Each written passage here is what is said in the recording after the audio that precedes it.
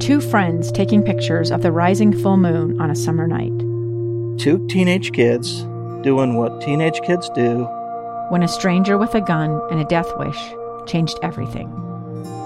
It was violent, it was senseless, and I will never understand it, I will never accept it. I'm Amy Donaldson, and unfortunately, we're all too familiar with stories about how violence shatters lives. But what we rarely see is how they are rebuilt. In a new podcast, The Letter, we relive tragedy, but only so we can hear the rest of the story. The struggle to reclaim lives, the realities of grief, and the possibilities of forgiveness. I believe in miracles. Sometimes I thought, there are no miracles. Yeah, there are, and this is a big one. Follow The Letter at theletterpodcast.com or wherever you get your podcasts.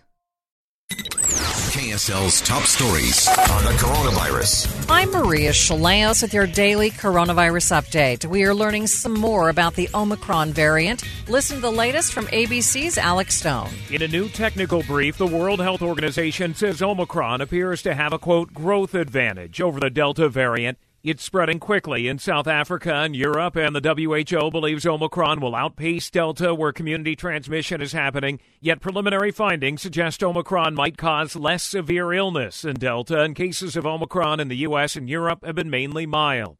Alex Stone, EBC News. And in the UK, Omicron is creating a new coronavirus wave. ABC's Tom Rivers is at the foreign desk in London. With Omicron numbers increasing rapidly here, Prime Minister Boris Johnson addressed the nation. No one should be in any doubt. There is a tidal wave of Omicron coming. And I'm afraid it is now clear that 2 doses of vaccine are simply not enough to give the level of protection we all need. So his solution, get a booster.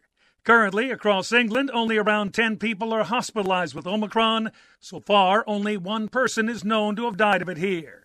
Tom Rivers, ABC News, London. Utah health officials say there have been 2,669 new cases of COVID-19 in the state since Friday. There have also been 21 new deaths.